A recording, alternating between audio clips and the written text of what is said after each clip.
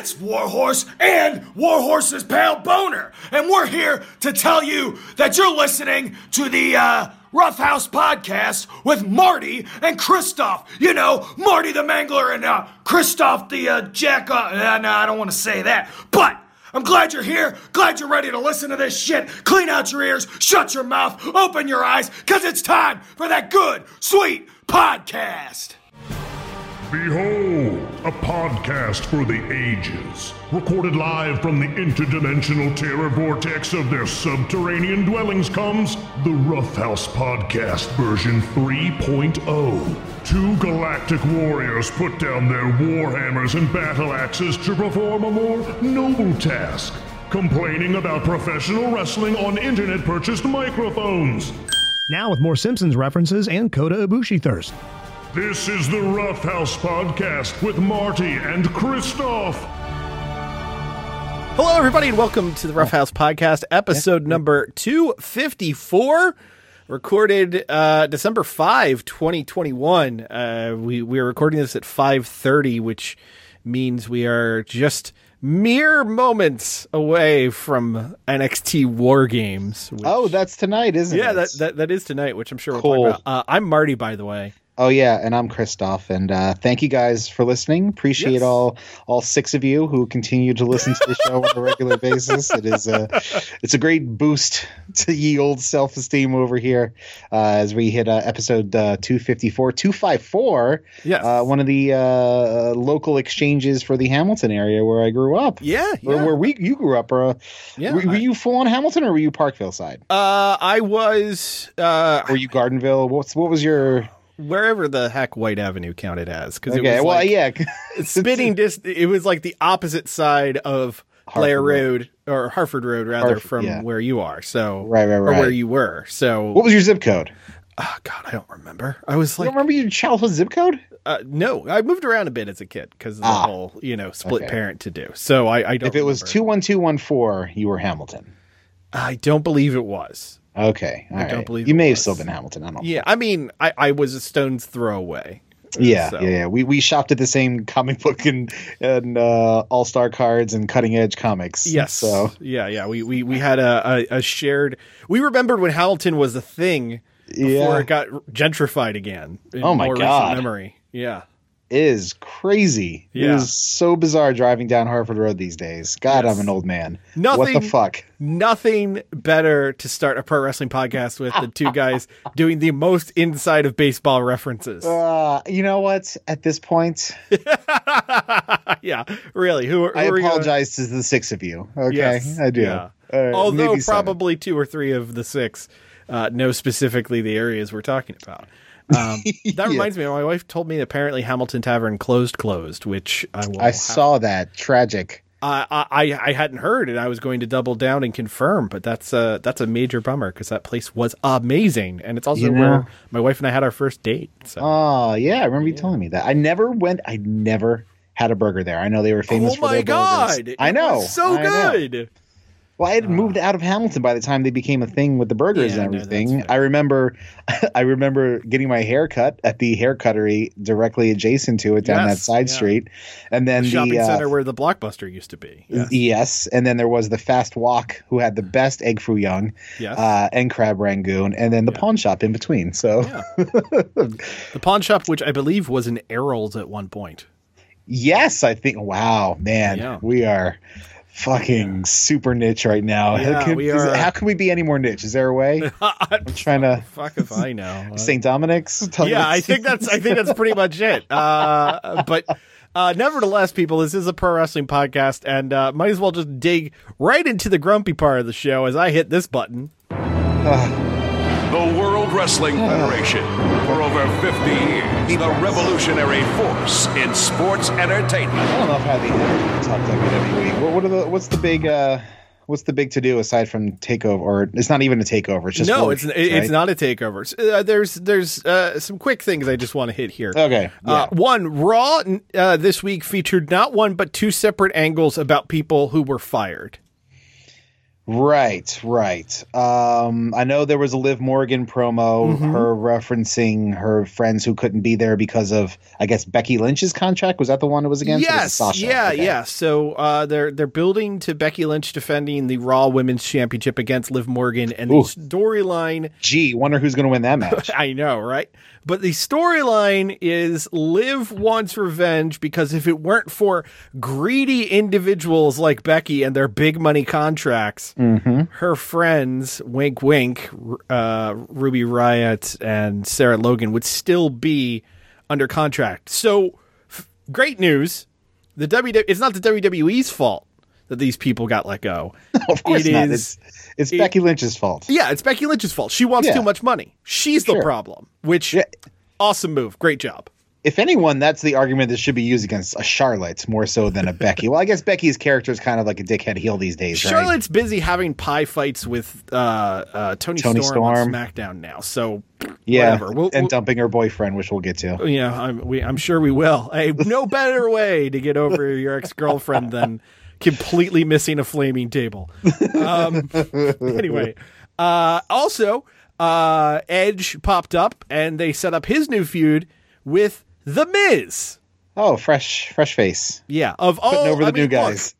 Putting over the new guys. I recognize you're picking the best of a bad selection in terms of the heels on Raw, because the only other heels on Raw are Seth Rollins, who he just finished a feud with, Bobby Lashley, and Kevin Owens, and Owens is probably 1 foot out the goddamn door.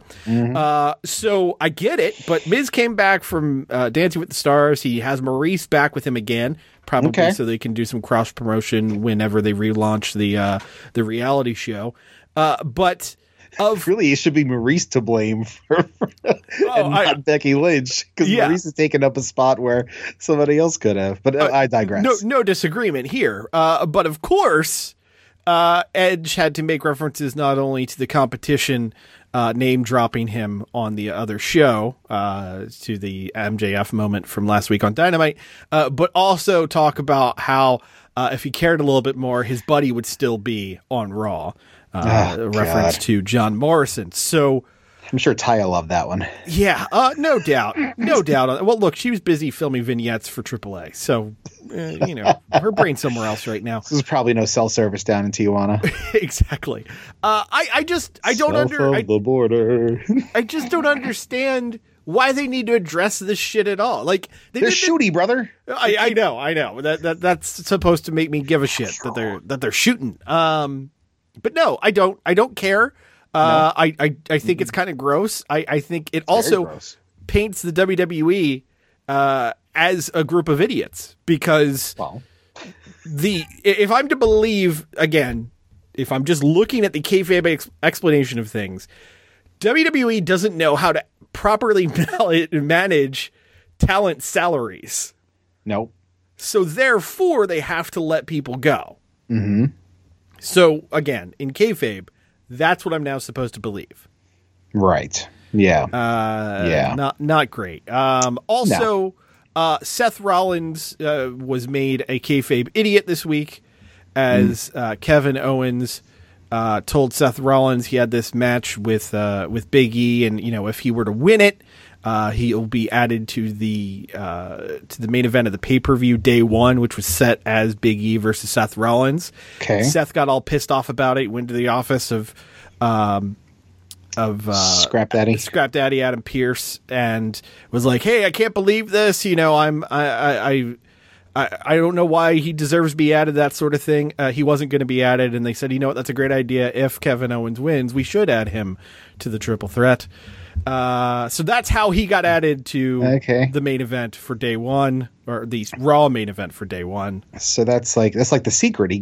Kevin Owens willed it into existence. Exactly. Just by using Seth Rollins' big mouth against him, which I guess is a little clever, but all in all, makes everyone look like idiots. Those wily Canucks. Exactly.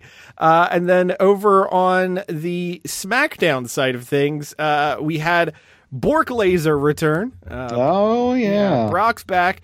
Ponytail and all? Yeah, yes. Ponytail, man bun, and Viking beard, all there. Okay. He spent the first half of the show convincing Sami Zayn that he should take his Universal title shot that night. Sami Zayn did choose to take it, so Brock Lesnar beat the crap out of him, and the main event of the evening was Roman Reigns defeating Sami Zayn, retaining his championship in 16 seconds. Awesome! Oh my God. Great job, everybody. Wow. Up in the pantheon of great under 20-second matches as Brock Lesnar versus Kofi Kingston and Daniel Bryan versus Sheamus. And I'm sure I'm missing about 20,000 others, but yeah. It's good that you don't remember them because they don't help anyone. I don't see the positivity in any of this. That reminds me, another great thing from Raw that I forgot to mention. Fallout from the whole egg scenario last week. Oh, Fallout Boy showed up? What were they playing? No. Fallout Boy was not there. Unfortunately, Pete went with his dick out on Raw. No. That dick has not seen air since the MySpace days. Oh, you trying to tell me Pete Wentz still ain't pulling down some crazy, older millennial poon? Because I beg to differ. You know what? He probably is. He's he probably could go to the wrecking wrecker right now and just throw it back. Another local reference. Oh yeah, you should go to CNR. They play some pop punk after 10 sometimes. But Austin Theory got to hang out with Vince McMahon all show long. God, Vince was again there. He was all over the show this week because Austin Theory's under the learned tree of Vince McMahon. And the big takeaway you're supposed to have was to expect the unexpected. So in the last segment of the night before the main event, Austin Theory's asked by Vince McMahon, "What did I learn? Or what did you learn from me?" And Austin Theory says, "Oh, I learned to expect the unexpected." So Vince just slaps him across the face and stands tall. Great way to get your guy over, folks. Yeah. Well, you got to make near Vince look strong. septuagenarian. Yeah. Slap him across the face.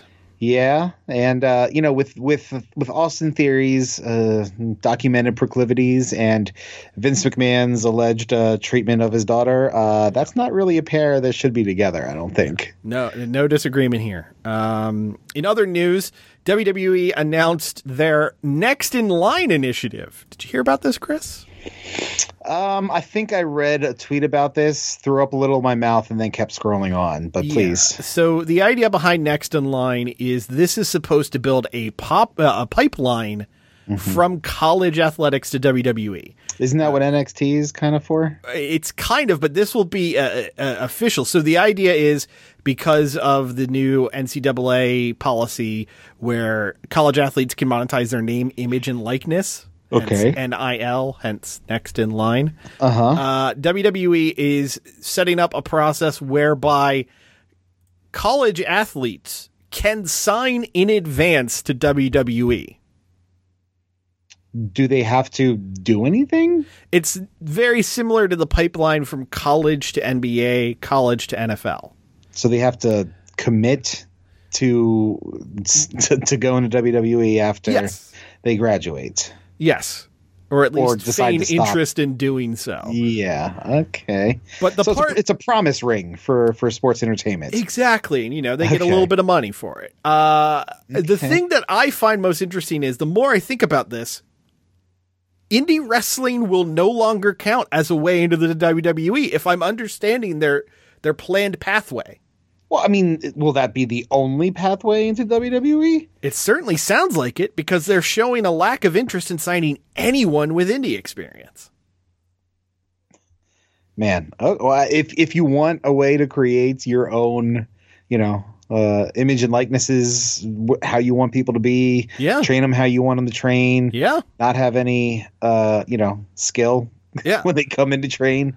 Wow, this sounds like some homogenized bullshit. Our buddy Shawn Michaels did an interview this week where he said that he foresees NXT as the only pathway into main roster WWE moving forward. Okay. So if the only path into NXT is this college pipeline, I don't know what this means for all of the indie school. Like in our backyard, we've got MCW, but like all of the major indies, things like the Monster Factory out of New Jersey and, all of these privileged wrestling schools all across the country. I don't know what this looks like now. Is this a scenario where WWE will completely forego? Will they only do it in the case of truly shining stars? But even in that, they're going to want to reprogram them. It's so weird to think that the professional wrestling, quote unquote, pipeline may only be to companies like former Ring of Honor, MLW, AEW, and Impact. Oh, and I guess New Japan.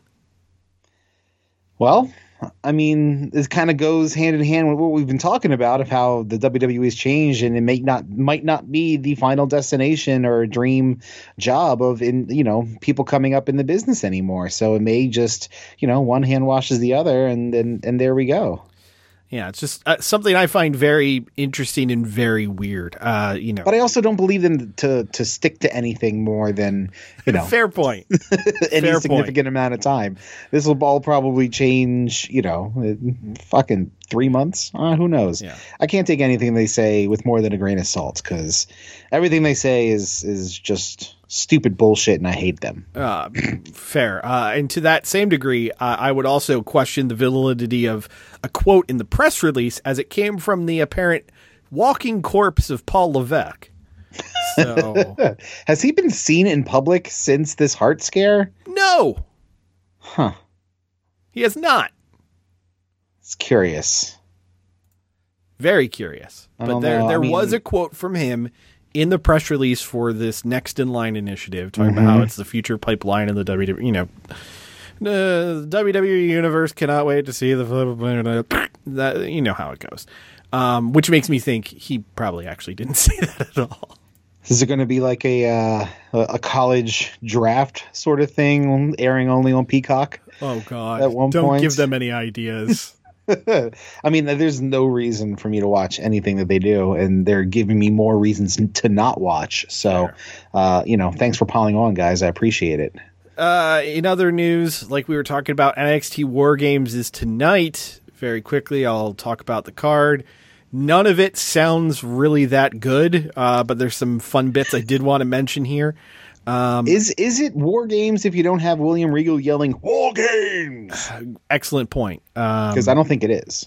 But we're going to get it anyway. 4-on-4 editions of War Games, which makes me wonder, wasn't it 5-on-5 previously? But I don't remember. I don't even remember, because I remember Undisputed Era was it 4-on-4 ran through War Games, pretty much all of them. Maybe it was the NWA WCW ones that were 5-on-5. Anyway, possibly. We've got a hair versus hair match between Cameron Grimes and Duke Hudson. Who the fuck is Duke Hudson? Duke Hudson was previously known as, what was his stupid name? Something Vink. Brandon Vink? Something like that. Brendan Vink? Yeah, he was briefly on Raw. Very briefly on Raw. Duke Hudson. Man, Hudson. That's a bad name. Yep. Oh boy, it's no Braun Breaker, but it's we'll get to him, I'm sure. Yep. We've got Imperium defending the Imperium team of Fabian Eichner and Marcel Bartel defending the NXT Tag Team Championships against the team of Kyle O'Reilly and Von Wagner. Okay. VON, like Von Dutch, Von Wagner? Yes. Not exactly. Vaughn, not like Rick Wilding Vaughn? No, VON, Wagner. Vaughn, is he somebody I have heard of? He's Mike Enos's kid. Who's Mike Enos? Mike Enos was one half of the Beverly Brothers and then a WCW jobber. Okay, sure. All right. We've got... When's Vince Lombardi, or not Vince Lombardi, Dave Lombardi Jr. coming in to enhance talent? My understanding about it was Steve Lombardi. Steve Lombardi, there. My understanding about Steve Lombardi's proclivities means he would not be able to have a child without a son. Really? Yes.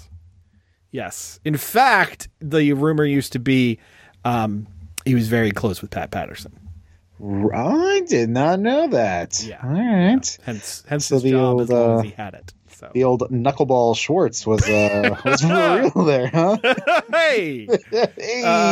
Roddy Strong, somehow still employed, is defending the NXT Cruisador title against Joe Gacy. Joe Gacy. Joe Gacy was a CZW and Evolve guy. Who okay. He's now doing the character where he's all about safe spaces and what have you.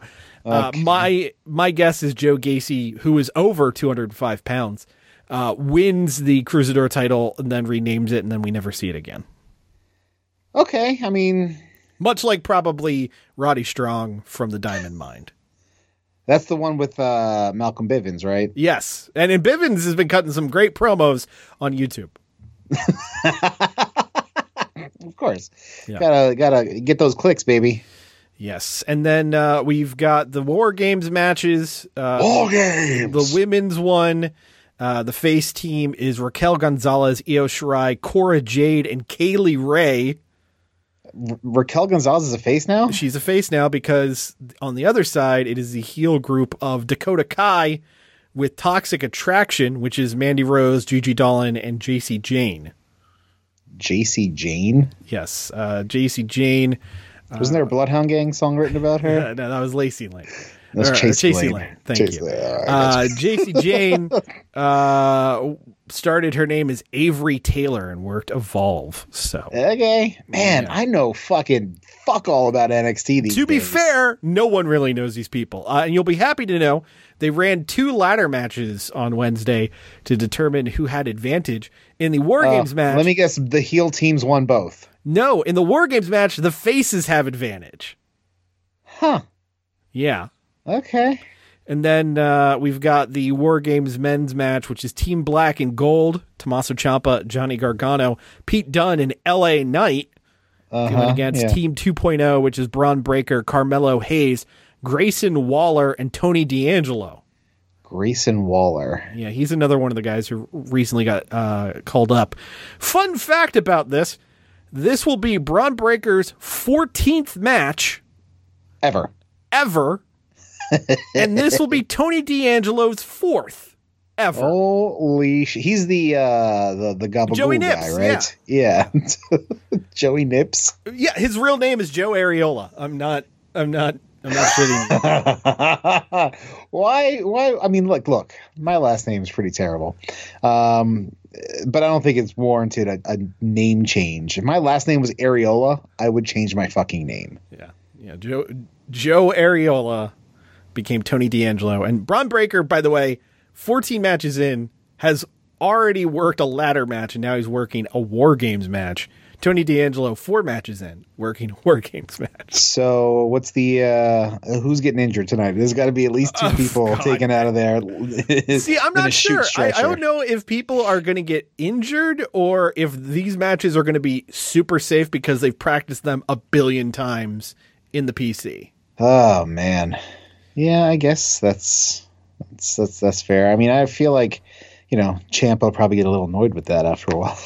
Yeah, no disagreement here. But what's also worth noting is that there are possibly as many as 3 final appearances in NXT on this show. Okay. Because, Beth Phoenix has announced this will be her final show doing commentary. I saw that. And then you have Johnny Gargano and Kyle O'Reilly, both of whom signed extensions to work this show. Oh, so KO's up too. God damn. Okay. Yeah. All right. I feel like you told me that weeks ago, and it just escaped my mind immediately after you told me. No worries. But Tommaso Ciampa posted a thank you message to Johnny Gargano on Instagram tonight. Saying, this is the last time we're in the ring. I wanted to say thank you. And it was a montage of photos from their time in NXT. So how many DIY legacy spots are they going to pull out? Oh, all of them. Yeah. All of them. The problem is Braun Breaker will not be in the right place for any of them. That's going to be the issue. In terms of other random stuff that happened this week, did you want to talk at all about Triplemania, Chris? I mean, all I saw from Triplemania was something Matthew from Botchamania posted of a spot where some fellow, may or may not have been a mask, and maybe one of the clowns, I don't know, was on a stretcher outside of the ring.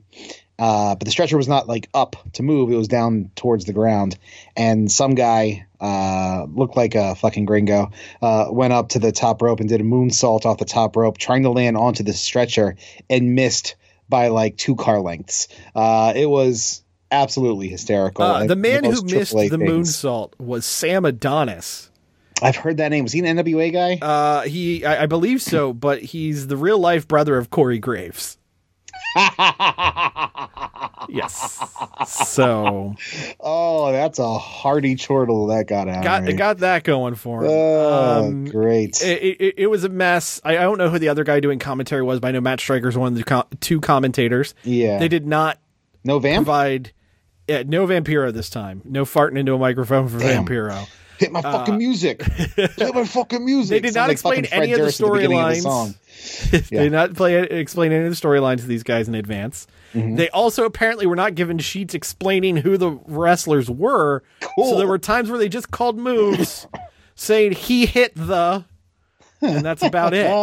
I mean, look. I'm not going to say I could sit there and do that, but at least our redos, we know a little bit of what's going on. Very, very true. Willie Mack ended up making a surprise appearance. Oh, nice. I love Willie Mack. He teamed with Laredo Kid against Dragon Lee and Drillistico. Drillistico is the former Sin Cara, who was the former Mystico. So he's now called Drillistico. Who won the 5-way for the Mega Championship? Oh, I'm getting there. Okay. Sorry. Don't worry. FTR and the Lucha Bros didn't have their match. FTR played super dickish foreign heels. They were seconded by Vicky Guerrero, who, while cutting a promo on the AAA crowd, denounced her Mexican heritage. Holy shit. Yeah. Wow. She was going full Eddie to the point where she was wearing a pair of his Los Gringos Locos pants. Wow. So props. What's that? She fit into those? Look, they're tights. They stretch, okay? That's true. Okay. But props were I apologize to our one woman listener. Cash and Dax actually ended up choking Phoenix with an American flag, in case you're wondering how that match went. But most importantly, they won? To the surprise of everyone, including the commentators, because it was never promoted in advance, that match was a ladder match. Oh, my God. The commentators found out during the match. It's like, I guess this is okay. Okay. The belts are up there. There you know that. All right. Cain Velasquez was in a 6-man tag. Wait, who did FTR retain? FTR retained. Yes. Okay. All right. Yeah. Vicky ended up throwing powder in the eyes of Penta, who they did the tie Penta's mask to the ring rope spot, and then we're climbing the ladder. Penta unmasked himself. To do it, he covered his eyes, or covered his face. But then Vicky threw powder in the eyes of Penta on purpose. And then Dax Harwood retrieved the belts. Yeah. Oh, that's right. Because Vicky was with FTR. Yeah. Anyway, Cain Velasquez was on the show. He teamed with Pagano and Psycho Clown, defeating the team of Rey Escorpion, Taurus, and L.A. Park. Apparently, the best parts were the Cain Velasquez and L.A. Park sequences. And then the main event was a 5-way for the vacant AAA Mega Championship. El Hijo del Vikingo ended up winning, defeating Bobby Fish, Jay Lethal, Samurai del Sol, and Bandito. Well, he was probably going to win anyway. Had the match been with Kenny, I'd imagine. The match was kind of a mess, just a lot of spots, but it basically set up all 4 of those guys as possible future challengers for Vikingo. Vikingo, by the way, not directly but indirectly announced for the Lucha Expo show coming to the 2300 Arena in Philly this June. Oh, cool. Yeah, so that'll be actually his first time working in the U.S. unless he adds some additional spots around it. Also, NWA ran a show last night because of the fact that that the studio they were filming at had COVID restrictions in front of a whopping 90 fans. Whew. Yes. And MCW pulled out more than that last night. Yeah, they did. And NWA featured the debuts of Dirty Dango and Matt Cardona. Oh, Dango! Yeah, so Dango. I need his theme music to be like the old Django theme song. Dango, like spaghetti western style. Can we make that happen? I'm into it. I'm gonna tweet the Dango. Let's make it happen.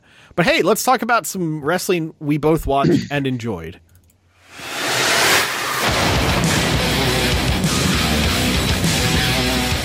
AEW this week had a lot of shows because not only did they film Dynamite and Rampage in Atlanta, on Friday they did a whole bunch of taping for AEW Dark. I'm not going to give away anything that happened on AEW Dark, but there are 3 talents of note that were on the shows. Okay.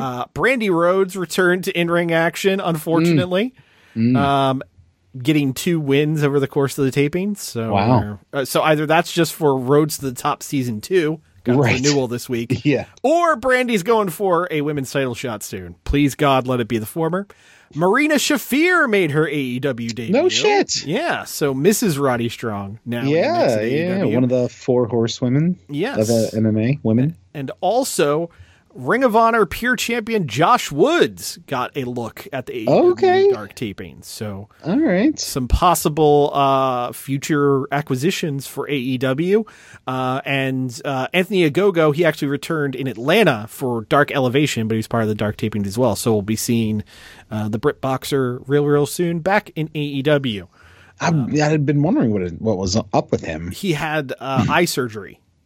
Oh. Yeah, he's had an issue with his eyes since some sort of problem in boxing. Probably just getting punched in the eye is what did it in the first place. Probably have something to do with it, yeah. But, yeah. I'm not a doctor, but... Oh, also this week, Big Swole was officially cut from AEW. She and AEW decided to mutually part ways. Her contract was up. And she hasn't been able to perform too much during the pandemic because of, I believe she has Crohn's. I think that's right, yeah. So they decided, hey, let's part ways and best of luck. So there we go. She had a lot of talent. I hope, she's able to get her health stuff taken care of so that she can pop up somewhere. Because, when she was in there, I thought she, did a lot fucking better than Red Velvet can do. Yes, indeed. Now, I got to say, Chris, I don't know how you felt. Dynamite to me felt like kind of a weird show. The in-ring I thought was very good, but in terms of the storytelling, it was kind of all over the place. And I think it probably had to do with the seemingly last-minute switch of JR being pulled out of the commentary booth, and instead they're just throwing random wrestlers into the booth. I don't think it was last minute because he by the time I watched Dynamite from the week prior, the way he signed off of 2 Dynamites ago, it sounded like, in retrospect, it makes sense. He knew that he was going to be gone.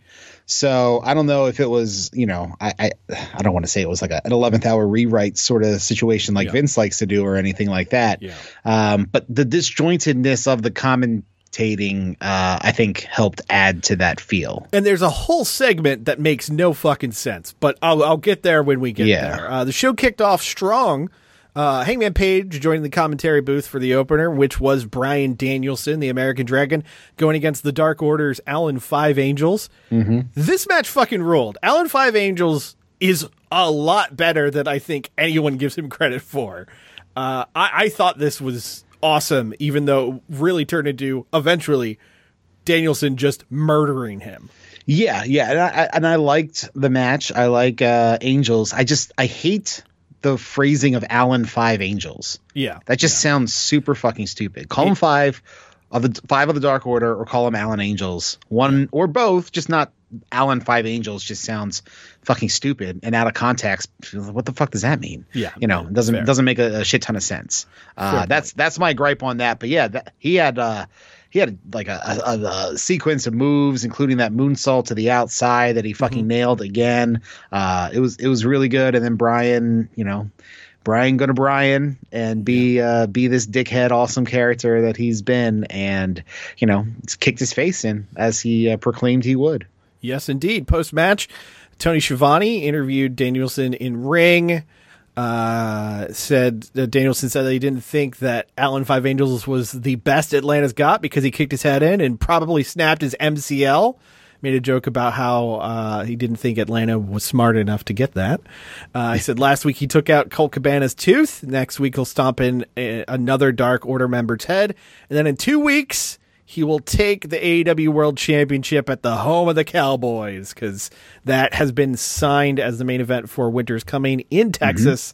Hangman Adam Page, or as it read, Wangman versus Bryan Danielson. Did it say Wangman? The font made it look like a W. Oh, okay. I was like, I missed that. That's hysterical. So Page got all fired up. He was going to run down the ring, but John Silver cut him off, saying that, you're not allowed to touch him. This was explained on Twitter before the show. Probably should have been explained during the show. I think they briefly mentioned something about it, but they didn't go into detail explaining the repercussions or whatever about it. But John Silver stops Page, says, hey, you can't touch Bryan, but I can touch Bryan. Right. And, of course, they're going to go against each other next week at the UBS Arena in Long Island. Danielson ran out saying that John Silver was beneath him, and Danielson got in Page's face and said, I'd slap you right now, but the fans don't deserve to see it. So great heel work. Excellent stuff. Then we had a Miro video promo. I guess he's in the Matrix waiting to meet the architect. I don't know what's going on here. I thought he was hanging out in the John Oliver void. I was hoping H. John Benjamin would pop up, and that would make for some great corporate synergy right there. It really, really would. Plus, to have H. John Benjamin's voids interact with Miro, I feel like is some comedy gold waiting to happen. All right, we're like a few degrees removed from AEW, but seriously, if someone can get in someone's ears and make H. John Benjamin all elite, we've got ideas. Bob Belcher is all elite. Let's do it. Sterling Archer all right. is all elite. Let's do it. The Can of Peas from Wet Hot American Summer is all elite. Yeah. Let's fucking go. Let's do all of it.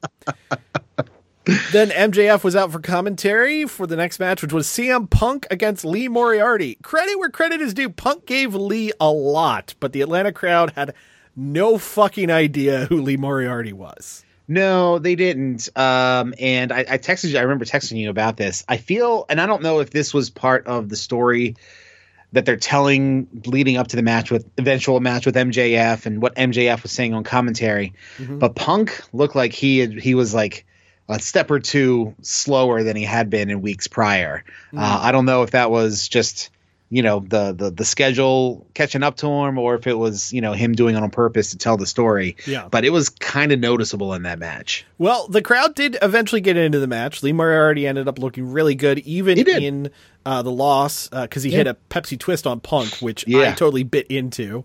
Yeah, that was great. Punk hits the GTS, gets the win.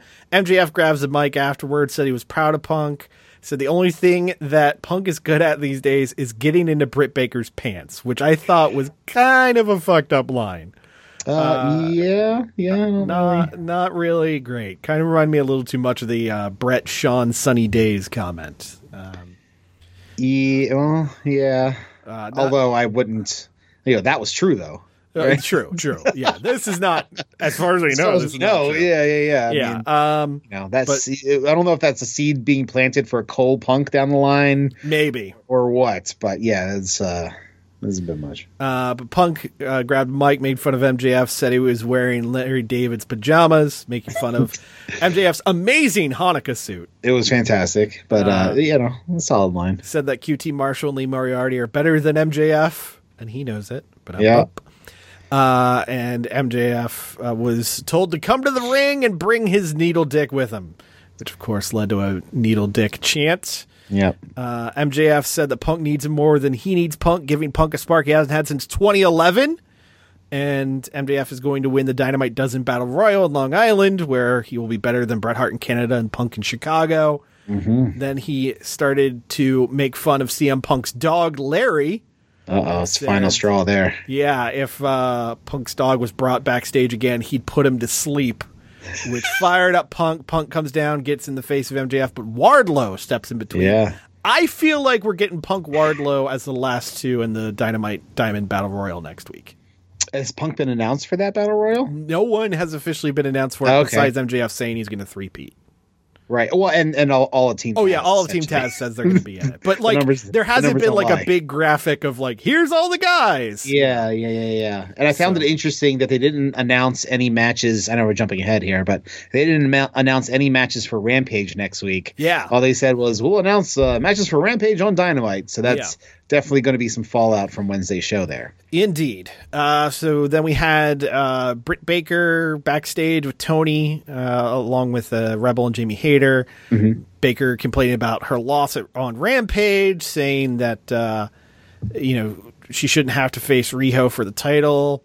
And turns out Jamie Hayter will get a chance to soften up Riho, as it's going to be Hayter versus Riho next week in Long Island. That match should fucking slap. And is Riho Britt signed for Winter is Coming, or are we just assuming that's we're what's assuming happening? that. The only thing officially announced for Winter is Coming is the main. So Okay. Yeah. So here's where things didn't make sense to me. Okay. Adam Cole comes out for commentary. Now, in coming out for commentary, he does his entire entrance. Of course he does. He's Adam Cole, baby. He goes to the booth, but here comes Orange Cassidy. Right. So Cole gets all pissed off. He gets in the face OC. The Young Bucks come out, hit double super kicks on OC after some faked super kicks. Then here comes Chuck Taylor and Wheeler Yuta with chairs to chase off the super click.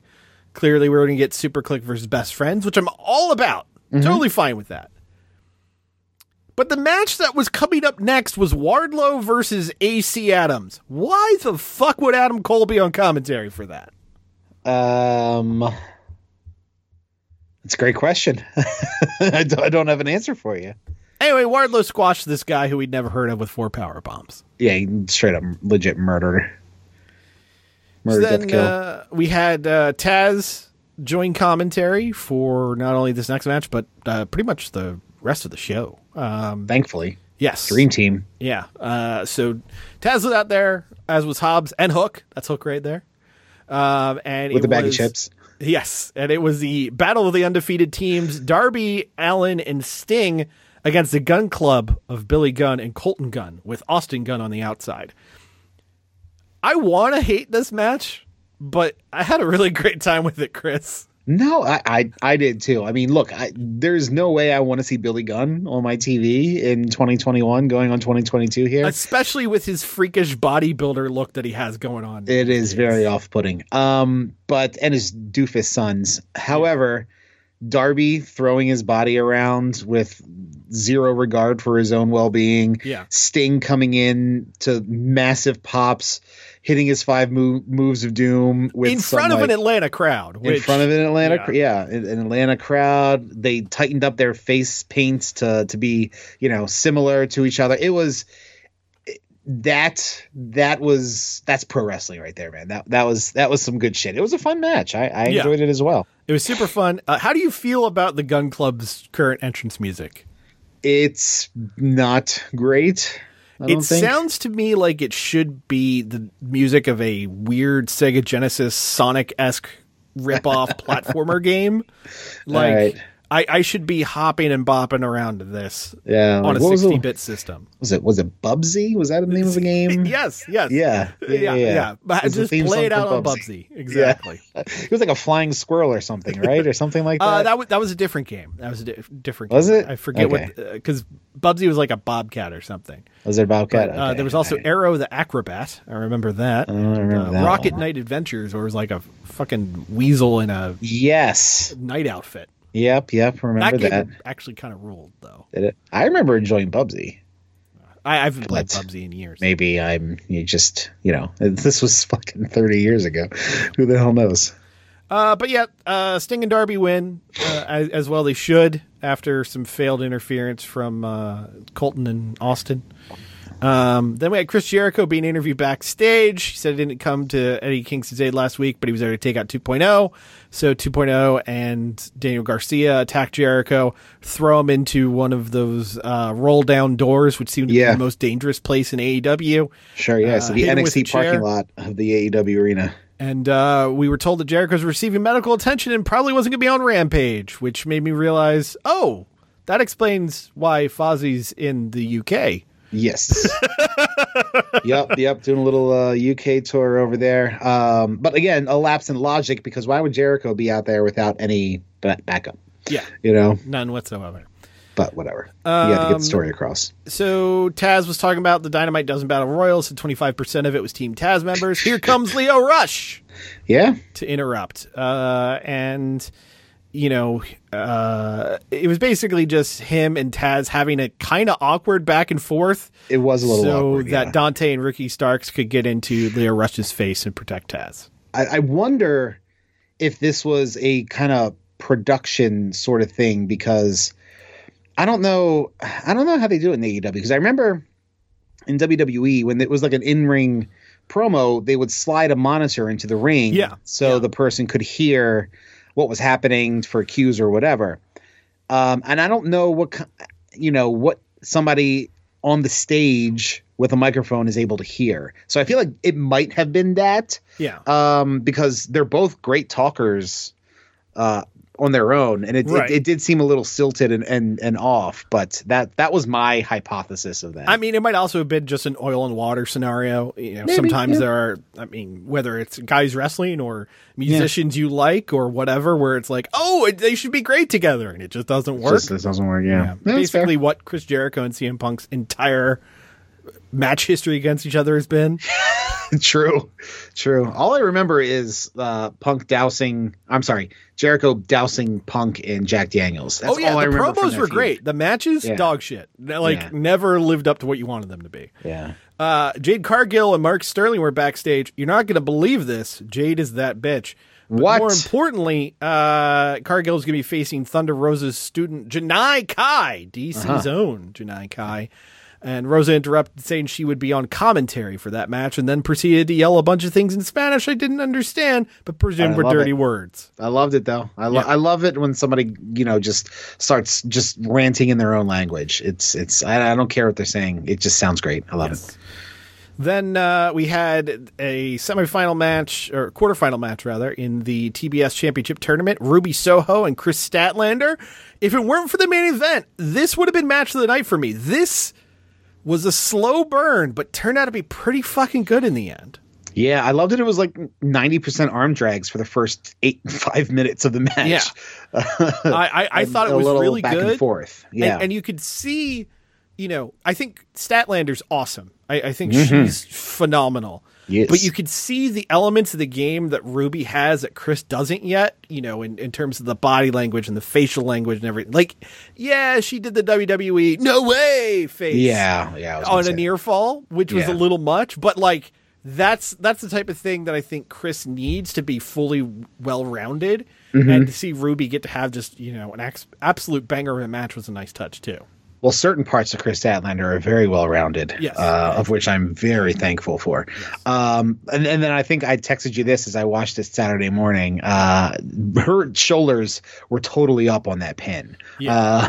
So I don't know if that was just, her squirming too much, or if that's going to play into something later on, because they do like to do that. See Riho in the Battle Royal. Again, I don't know if that was planned to be a slow burn type thing, or if somebody pointed it out and it's like, oh, Tony's the OCD type. Like, no, I can't have that dangle. I have to play that out. Right. So it's one of the two, but it was noticeable for me. But it may have just been a fluke. Yeah.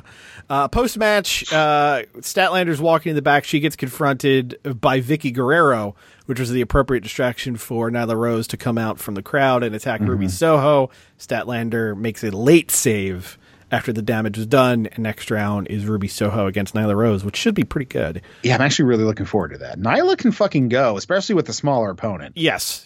That is basically her wheelhouse of being, the dominant beast. And Ruby, again, talking about like her body language and selling and facial expressions, like that's a great combination there. Yeah. Then the main event was an Atlanta street fight. Cody Rhodes against Andrade El Idolo. Andrade comes out and he's got a goddamn knife. A knife, full-on murder weapon. I was like, okay, buddy, you do you, which we didn't see the knife again the entire match. Yes, but okay, come out with murderous intent. You got to show what you're in for here. Then Cody comes out full Homelander boy style. Yeah, very special boy, has his full big entrance. Andrade attacks him immediately. In the background, you see Arn and Jose fighting, and Arn proceeds to fall clean off the stage onto his back like a fucking turtle. Hysterically so. Absolutely hysterically so. I mean, didn't know if it was, you had the benefit of You watched it after the fact. Right. Yeah. At the time, I was like, did I just watch Arn Anderson die? Yeah. Luckily, it was like a raised platform right there. He didn't fall flat to the ground. Yeah. I don't know if he was just unaware of the geography. This is the second time. Second time Arn's fallen off things in a Cody match. I mean, he's fucking 60-some years old. Yeah. For Christ's sake. But then you had the hilarious bit while Andrade and Cody are brawling.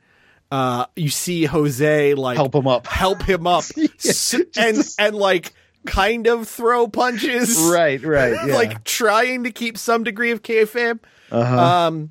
Andrade and Cody go brawling in the crowd. Yep. The coat comes off. Trash can goes across the back of Cody, and at this point, look, it's a very good brawl, but I can't pay attention to the match. Because something is going on Cody Rhodes' back. Yeah. It looked A, fucking gross. Yes. B, it looked like it was peeling. Yes. And I think it was Tony opined in the Facebook post we made about this that it was either some kind of gel to help burning or to prevent serious burning. Yeah. So if it was to help burning that had already occurred, if you're going to rehearse a reverse suplex through a table that's going to be set on fire, why would you set the fucking table on fire on a rehearsal? Yeah, according to Sean Ross Sapp of Fightful, they ran multiple tests. Why does the table have to be on fire for that? Couldn't tell you, but Cody, he's got a few yuck-em-ups in his match. He goes under the ring, grabs a kendo stick, throws it away, goes under the ring, grabs the sledgehammer, throws that away. Then he pulls out a golden shovel.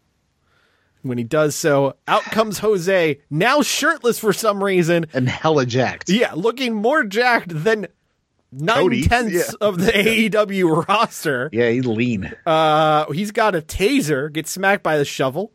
Andrade splashes Cody over the corner in the floor, does double knees through a chair, which looked like Cody. That looked absolutely brutal.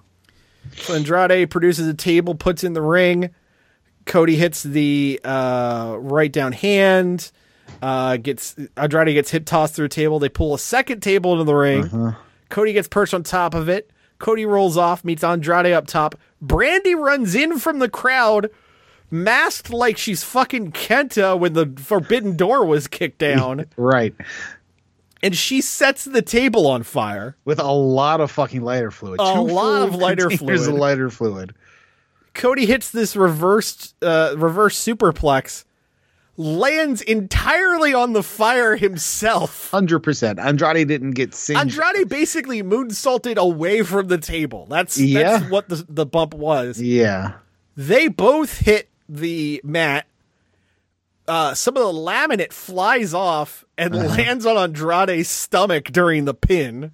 And we get a 3 count. Now, look, the match fucking ruled, but that finish is one of the most ridiculous and possibly unsafe things I've ever seen in professional wrestling. Yeah, I mean, look, there's been some notable flaming table spots in the past. I mean, the Mick Foley edge spear through the table on the outside is probably number one in my book. But yeah, this just, it was a bit stupid. It was just stupid. Yeah. I thought the match was spectacular. I had fun with it. Yeah, there was a lot of fun plunder spots in there. Yeah. And Andrade's definitely working at a better clip than he was when he first came in. Yeah. I'm surprised by the chemistry the two of them have. But yeah, Cody apparently wanted to outdo the cage match moonsault they did the last time they were in Atlanta. So that's why this happened. So next time they're in Atlanta, Cody's going to do a moonsault off the cage into a flaming table. No. Next time, Arn will shoot him, but in a safe spot, like, his thigh or something. Right. Get the meat instead of something worrisome. Anyway, taped right after and subsequently aired on Friday was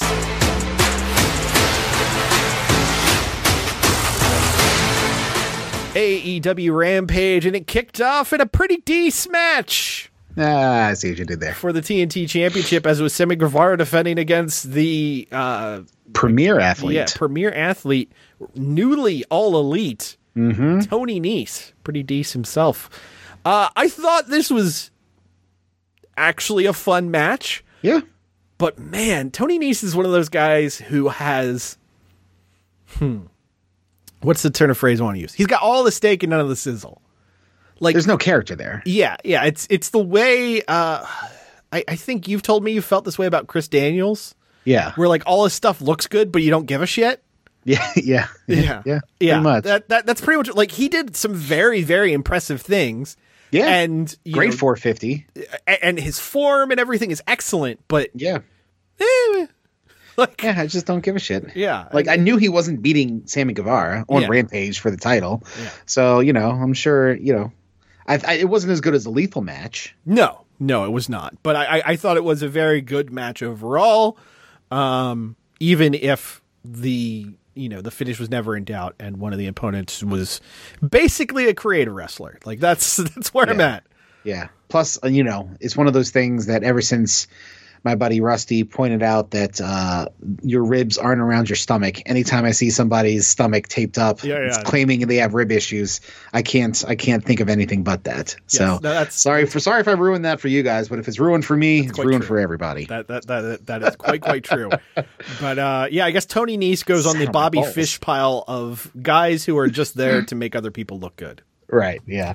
I mean, I don't hate Tony Nese having a job, but again. No. If they're going to want me to give a shit about him, they're going to either have to have him have some kind of character or pair him up with somebody. I'm just saying, if Tony Nese is getting paid a crisp $51K, he's making more than he probably was in WWE, and is probably very happy with that. Yeah, I mean, were the 205 contracts lumped in with NXT contracts, or were they I have no idea. Sort of thing? I have no idea. I really can't don't care imagine either, they were getting paid all that much. And they have to pay for their own travel and accommodations and everything. Versus AEW, who books all of that. So. Yeah. No, I mean, good for him for having a job. Yeah. Christian Cage cutting a promo for Jungle Boy and Luchasaurus, saying that they're scouting the tag champions. Really, Christian could have just been said, and when you screw up, I'm going to hit you both with chairs. Yeah. Yep. Jade Cargill versus the kick demon Janai Kai went all of 31 seconds, and Janai threw not a single kick. Nope. Post-match, Thunder Rosa runs in. We had a real fucking ugly kick from Jade Cargill, and Thunder Rosa gets to have the carry job of her life. I mean, I think she can do it. Yeah.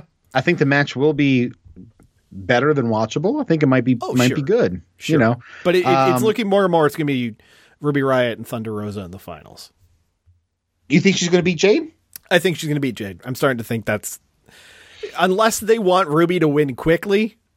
Like, I'm not seeing any confidence in Jade Cargill being able to do a full match. Okay, all right. That's my thought. Fair. I mean, I'm looking at the possibilities. I'm running them through in my head here. Yeah. I mean, the best match on paper is definitely Ruby versus Thunder Rosa. Yeah. I thought from the start this would be Jade's thing to lose, but now that you mention it, then the fact that this was a squash, this wasn't part of the tournament, but it's not leading to a lot of there's a lack of confidence there, I think, both in her and herself, and maybe Tony and her. That all kind of tracks. I mean, don't get me wrong, she looks incredible. Like, her look is out of this world, and she's showing potential, but she's also that bitch, apparently. Yeah, that's what I hear. Allegedly. Yeah. Anyway, Adam Cole and the Young Bucks were backstage cutting a promo on Orange Cassidy and the Best Friends. Young Bucks saying they will face two members of the Best Friends on Wednesday, which the match got revealed later on in the evening. Kingston cut a backstage promo about getting his hands on 2.0. There's a preview of Bryan Danielson versus John Silver. Best part of that was this great line from John Silver, great line about John Silver from Bryan Danielson. You become the 5 people you spend the most time with. Does John Silver spend his time with elite people? Yeah, that was a great line. And then we had the main event promo. Mark Henry asking Pac how he can wrestle with one eye. and it just basically turned into FTR, Penta, and Pac all yelling at each other. Yeah, I was into that. And Henry had to throw out with the line that's getting more and more crowd reaction every week. Yeah. It's time for the main event. Dude, and his one job is getting it over, so good on you, Mark. Yes. And we had FTR in a non-title match going against Penta El Zero Miedo and Pac. It was going to be a 2 out of 3 falls match for the AEW tag team titles, but got changed because Rey Fenix was having travel issues. Okay. Yeah. So Pac working with an eye patch on now, including having a really clever spot where he slipped and fell. Yeah. And then sold the eye. Which I thought was really, really good. This match was great. FTR are firing on all cylinders. Pac, as we talk about time and time again, one of the most underrated wrestlers on the planet. So crisp. And Penta, I know Penta's your boy, but Penta, for me at least, is a guy who he exceeds in situations where you have to do well. Like he's the type of guy who, if he can just, keep doing Zero Miedo taunts and ultimately hit some super kicks and a pile driver for the finish, that's what he'll do. But if he's in there with guys who raise his game, he will be out of this world. And this was one of those scenarios. Yeah, he had an amazing hot tag. Yes. Where he just ran through fucking both guys multiple times. It was really good. I had a lot of fun with this match, shockingly. So yeah, this if you have not watched this match from Rampage, definitely go out of your way for that. Yeah. Finish was Pac was about to hit Dax Harwood, who was on the apron. Malachi Black runs out of nowhere, spits mist in Pac's good eye. Yeah. So Dax Harwood is able to roll him up, get the pinfall 1, 2, 3. After the match, FTR tore off Penta's masks, and then Malachi Black attacking Pac, gouging his eye to where Malachi held his hand up with Pac's blood on it. So, real gruesome. I just wonder if this means that this coming Wednesday, Pac's going to roll around with 2 eye patches on. If there is any supreme being in this world, that is what we will see. But this coming week on Dynamite, we're going to have the Dynamite Dozen Battle Royal for the Dynamite Diamond Ring. We are going to have Jamie Hayter versus Riho, which should be really, really good. We're going to have John Silver versus Bryan Danielson, which should fucking roll. And then the kind of weird combination of Chuck Taylor and Rocky Romero against the Young Bucks. Well, weren't they together in New Japan? It is, but I'm just thinking for AEW logic, it's a strange. Well, no, it is because our now it seems that Chaos and Best Friends are interchangeable. Yes, which is not really I'm totally saying the same thing as something I saw on Twitter. The only way this works out fine by me is if the Young Bucks are having this match and out comes Okada wearing Nick Jackson's gear, just like you would steal from them in Japan. It's a super inside baseball reference, but I'd love to see it. So that would mean that Okada would side with the Bucks. No, he just stole their stuff. That's all. Just that little trickster. Just to cause chaos. Yeah.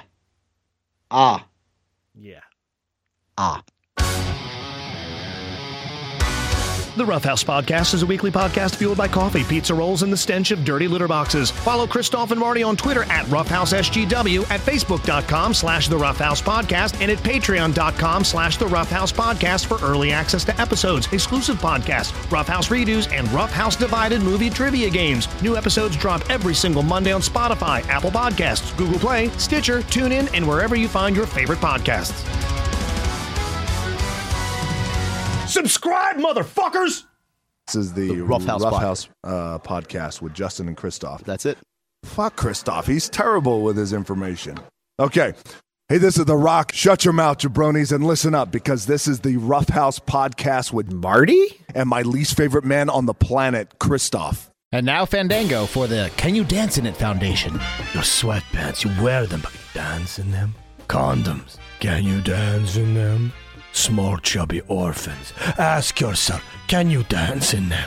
Randy Orton's butt, you can dance in that. But what about my Crocs? They're really comfortable. Can you dance in them? These are my skinny jeans. I feel real nice in them when I've lost a couple of pounds. Can you dance in them? It's my grandfather's coffin. I just got it for me.